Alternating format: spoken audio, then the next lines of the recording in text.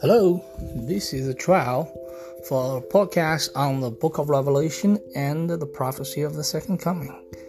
For the first time in the history, I will decode the 2,000-year mystery of the prophecy in the book of Revelation.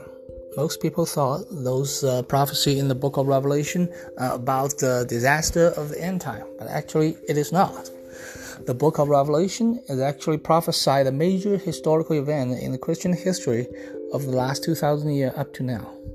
And currently what happened in the world is also part of the prophecy prophesied in the book of Revelation. Now let's begin.